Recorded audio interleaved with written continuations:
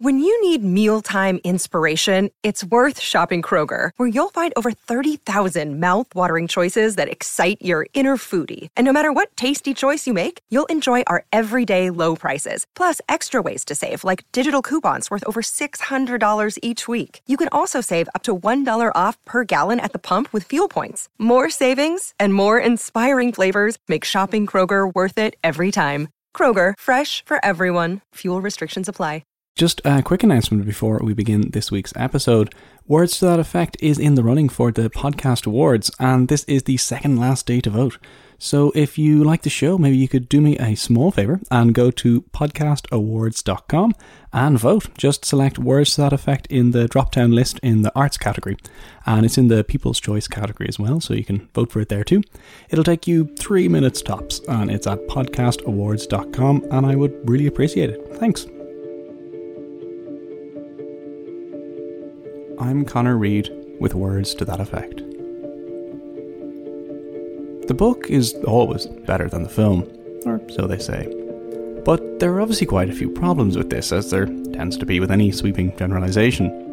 For some, the book is always better than the film because books are just better than films, which is something I would mostly agree with. Fiction creates and draws us into a world entirely inside our own imagination. At its best, fiction is far more immersive and engaging than a film can ever be. But of course, there are plenty of truly fantastic films adapted from utterly mediocre books. However, it's not a competition, even if it can sometimes seem that way. Literature and film are two completely different forms of creative expression, two wholly different ways of telling a story.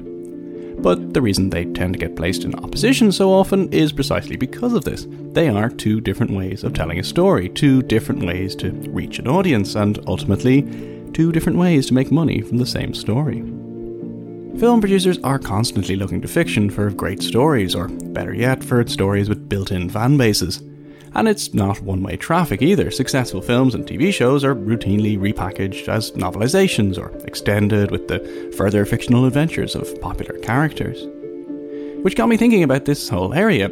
How exactly does a book become a film or a TV show? What makes one novel suitable for adaptation and not another? And how do you go about adapting it? How many times have you read a great novel and thought, how has this author's work never been made into a film? And what about the other way around? Novelizations and book spin-offs? Where do they fit into all of this? Well, the book-to-film process is well established and has a number of steps. First, obviously, an author publishes a book. Then somebody would see it that was in the decision-making power to turn it into a film and say, yes, that's potentially a very good idea for a film. Paul Fitzsimons, writer, film producer, and script consultant. They will go to either the publisher or the writer's agent and say, I want to buy the option for that book, which is a small amount of money. Now, it might, for a writer, it might be quite large. It might be, depends on the book and depends on how crazy the producer is, but it could be 10 grand, it could be 100 grand. And an option basically is that they want to own the rights to the book for filmmaking, so that no one else can use it. But they don't own the actual rights to make the film. So what they're doing is they're buying the option for it, so they can go and possibly hire a screenwriter. And it won't be the author. It 90% of the time will not be unless the novelist is J.K. Rowling, who has pulling power of her own that she can make demands. So they would then go and they'll probably hire a screenwriter to write a couple of drafts of it, and then they'll shop around and they'll try to get try and get somebody to actually buy it or to produce and then get it going. And at that point, if they aren't able to sell it, the option will invariably run out after a year or 2 years, depending on the agreement. Sometimes it's 6 months, and the rights will then revert back to the writer, to the author, and they can then start the process again, or they can, they then own the film rights. Alternatively, what will happen is they will buy the producer, or it might be a studio at that stage, Universal or Fox or something like that, will buy the rights to it. And that's a significantly larger amount of money, and that's basically the studio saying, yes, we are going to make this movie, or we are now going to attempt to make this movie, and it'll go into more development stages, and then it's not a book anymore. Then it's a movie. And that's the point where things can get a bit problematic. For fans of the original novel, for filmgoers, and for the novelist. The area that some novelists struggle with is the loss of power. Is that they see their book being changed, and I think what novelists need to realise is that their book's not being changed. Their book is still there. The book is still there. It's on everyone's shelf, still in the bookshop. You can still go and buy it. This is a movie based on your book. Someone else is writing it. You've given them permission for a significant amount of money, but it's then their property from a movie making point of view, and you have to let go. You can't say, well, this is not how, I don't see Ryan Gosling playing that part, but you didn't write that part for a movie, you wrote it as a book. So the author of the original novel has to kind of let go and say, I've sold this to you now, you now own it, and the movie's going to be what the movie's going to be. And it's not just hard for authors to let go, it's hard for readers too. That's not how I imagined the protagonist looked. What happened to that hilarious subplot? Why is it not set in the same country? We use words like a faithful adaptation, and it can feel like a director has cheated us, has betrayed us when the film doesn't look or feel like we think it should. But the problem, ultimately, is that a film is not a book. An adaptation is not really the film of the book. It is, as Paul says, a film based on a book. There are so many more practical considerations when making a film. Maybe that protagonist doesn't look like you imagined her, but the actress playing her is a rising star and will draw a large audience. That hilarious subplot probably just made the film too long. And the country has changed, well, maybe shooting on location in Syria just wasn't that easy. That's not to say there aren't often other inexcusable changes. Let's make the main character white. Let's take out those critical political parts so it won't offend anyone. You know the idea. Ultimately though, in making any adaptation, there are decisions to make, and there are good and bad adaptations. I imagine you can think of lots of examples where the film version of a book you loved was a complete disaster, or maybe where an average book was transformed into a masterpiece on screen. Paul Fitzsimons has plenty of experience on both the novel and screenwriting side of things. I've been writing for about 15 years. Started off writing novels. I've one novel that I wrote. It's just come out there now about 2 months ago. So I've been writing other novels. I wrote some screenplays, worked on television, worked on Fair City, RT's primetime daily drama, and in 2014 I was commissioned to write a feature film for producer-director Damien O'Callaghan from Killarney. So I wrote that with him, went to Killarney, made the film with him, produced it, my first time on a live movie set, which was interesting and very, very educational for me, and a bit of fun as well, can be. And that film came out. The film's called The Gift, and that was released in 2017. The Gift was in cinemas last year and is now available on Amazon Prime, and Paul's book, which has just been published, is a crime thriller called Burning Matches and is also available on Amazon. And I'll put links to all the stuff mentioned on the Words That Affect website. Burning Matches is a crime detective procedural set in Dublin, and it's about a Garda detective who has to investigate his own partner after she kills her boyfriend. And he finds that it's not quite so cut and dry, that there's no real innocent party here. The victim, the boyfriend, certainly wasn't innocent. The partner who has killed him may not necessarily have been 100% innocent, and her friends who are very much involved in the relationship as well. Burning Matches is currently being made into a film, and Paul is working on the screenplay himself, something he admits is somewhat unusual. Novelists tend not to adapt their own work.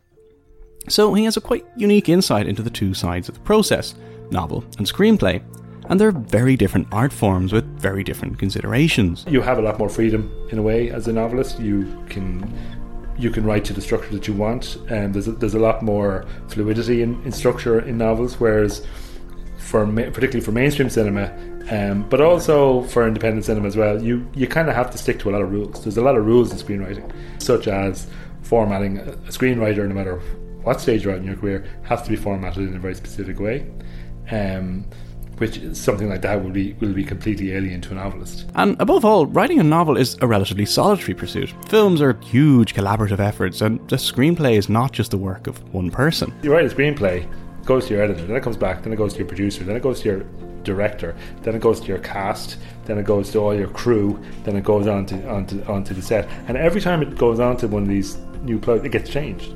It gets changed up to the point I was doing script rewrites every night on The Gift. I wasn't supposed to be there. I was supposed to be there as a producer, but the fact that I was there as the writer meant it was easier for me that I'd go off set at the end of every production day, and I would go home back to my hotel room and I'd rewrite scenes, because we would be having conversations constantly, and you're constantly constantly changing, constantly collaborating with everyone. And don't get me wrong, they're brilliant collaborations. Actors are fantastic collaborators. It's their job. Lots of these considerations apply when working the other way too, when taking something from the screen and creating a novel, which is precisely what author Carmel Harrington recently did with the ITV television series Cold Feet. I'm Carmel Harrington, and I write novels. I write commercial fiction. I'm published with HarperCollins, and my books in the main are emotional family dramas. They're usually issue driven. At the centre of them, though, they are about real people doing their best to lead the best life that they can, with the usual curveballs that are thrown at us along the way. The last couple of books I've written were The Woman at 72 Derry Lane, which was a Sunday Times bestseller and also an Amazon bestseller, and Cold Feet, The Lost Years, which we're going to talk about in a few minutes.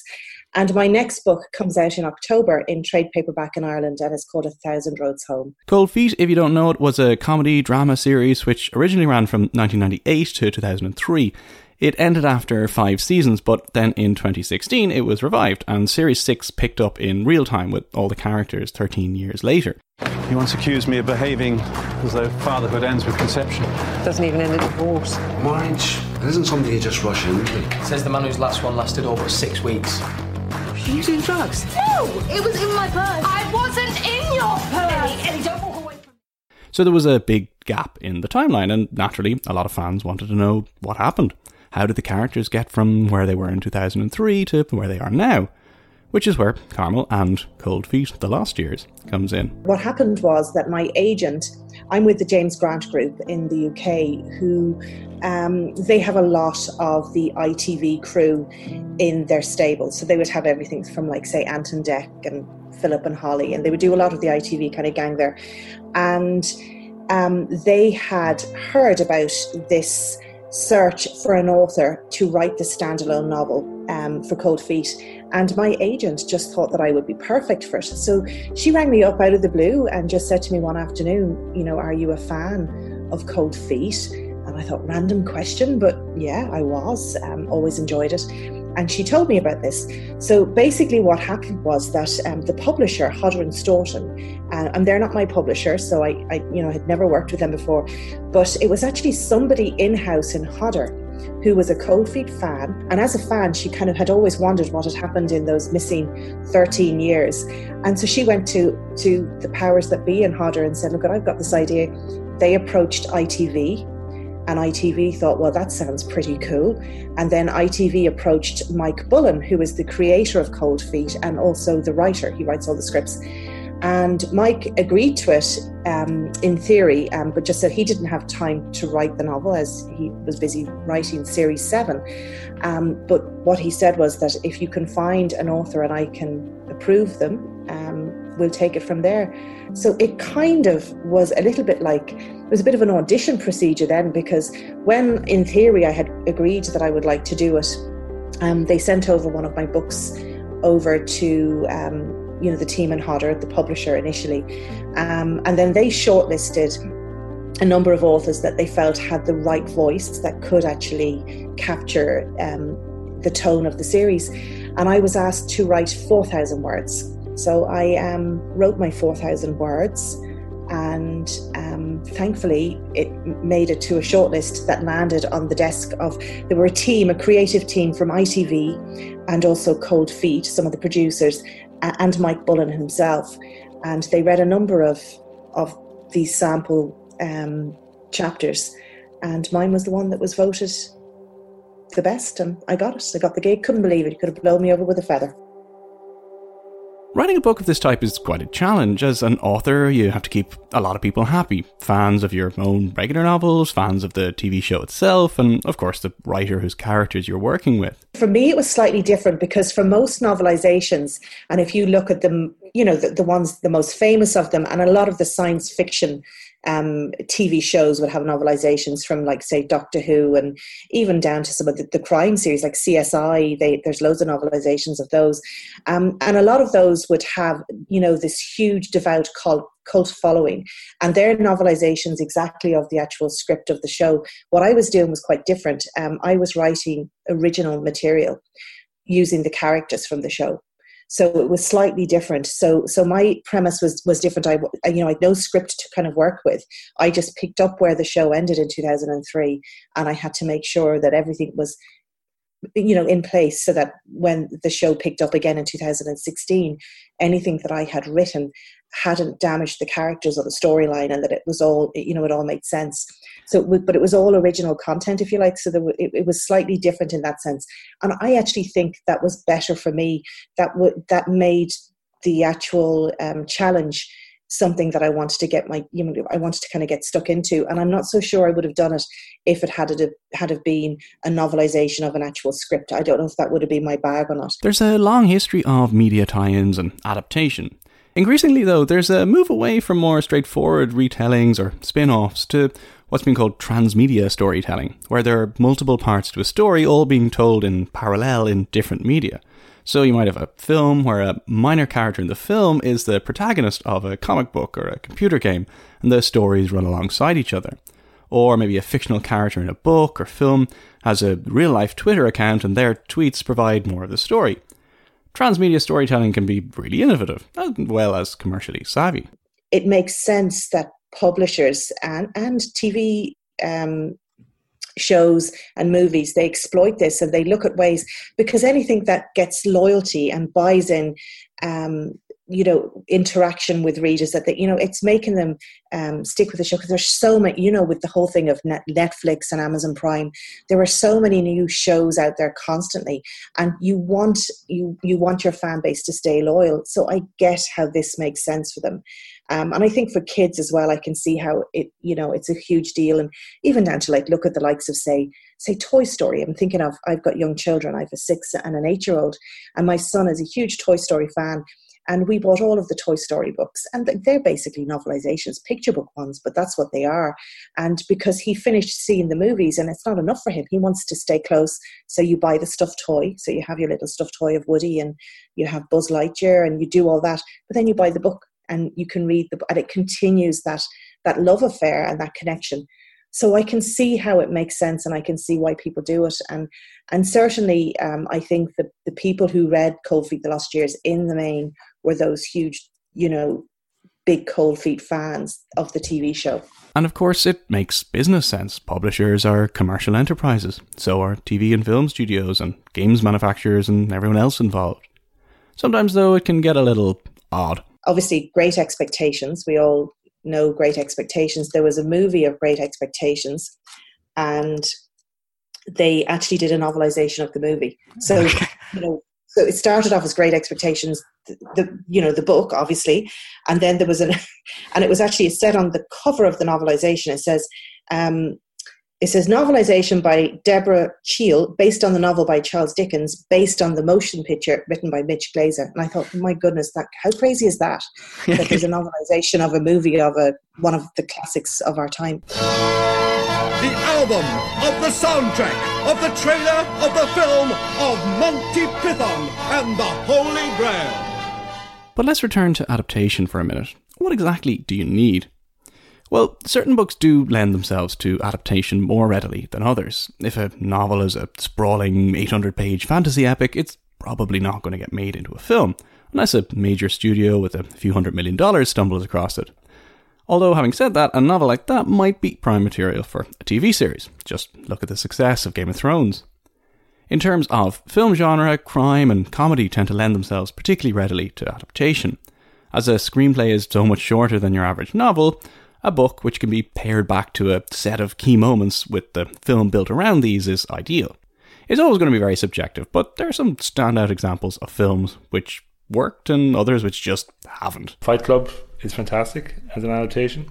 It made a brilliant film. You know, there was no lack of quality from the point of view of what was put into the book and what went into the film. I mean, in a way, one of the rules I say about adaptation is try and avoid voiceover to get your characters' thoughts across. That said, Fight Club uses voiceover throughout the entire film, but it uses so well that without it wouldn't really work. The Gone Girl is a fine example. It's just give David Fincher anything, he'll do a good job on it. But then on the other flip side, then Girl on a Train, one of my all-time favourite books, from Paula Hawkins, made a brutal adaptation. It wasn't done with any kind of. I felt it was rushed out there just to kind of cash in on the success of the novel. And the location was moved from the UK to the US. And I know this is me breaking my own and say, well, it's not the same story. You can't. But there's absolutely no reason why that film couldn't have been set in London, where the book was set. And it was moved to New York and New York State. And the story I don't think the quality of the story of the book was so good, and the details that were in the book, that the film ended up just being really confusing, because it was a case of trying to get as much in there and then putting back and putting more in there and then putting. By the end of the film going, I actually read the book 3 times, I know the story, and I'm still confused by the film. And if you're curious about the references to Gone Girl and Girl on a Train, go listen to episode 20 of this show on domestic noir.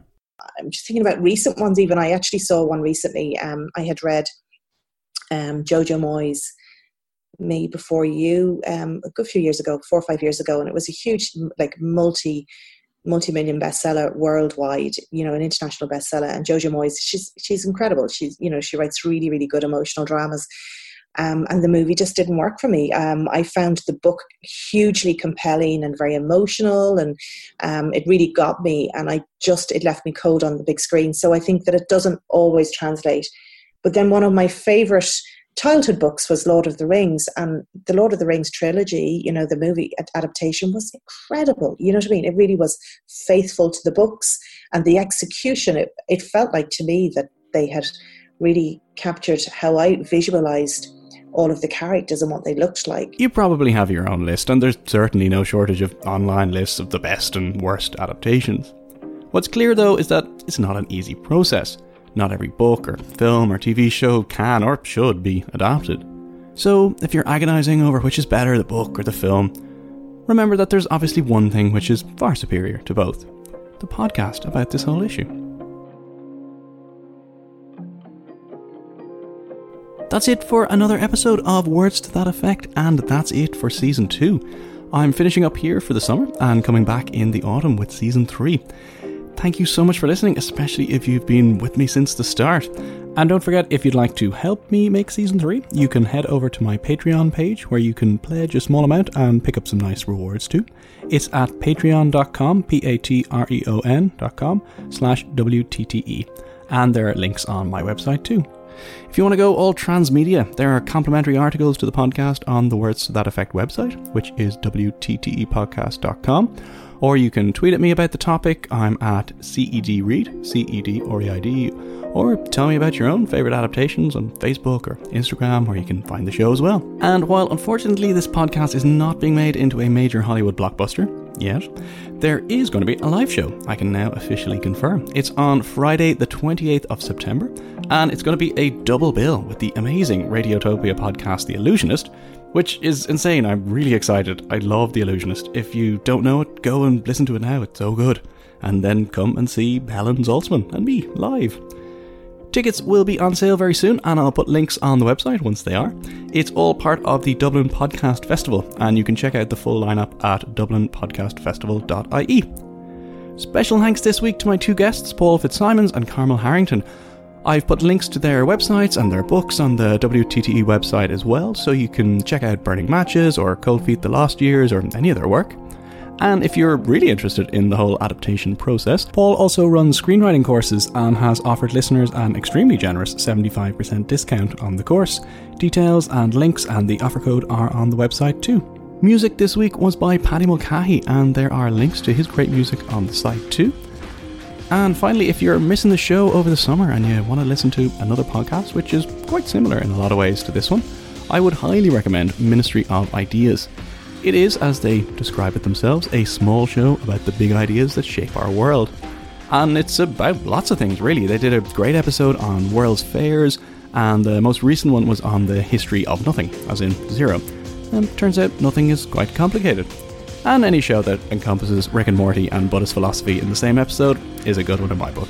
You can have a listen on all the usual podcast places and at ministryofideas.org. And that's it. Thank you so much for listening. Keep an eye on social media and the website, or sign up to the newsletter to keep up to date with all the news. And I'll see you very soon for Season 3. Oh, and don't forget the Podcast Awards vote, podcastawards.com. Thanks. This podcast is part of the Headstuff Podcast Network.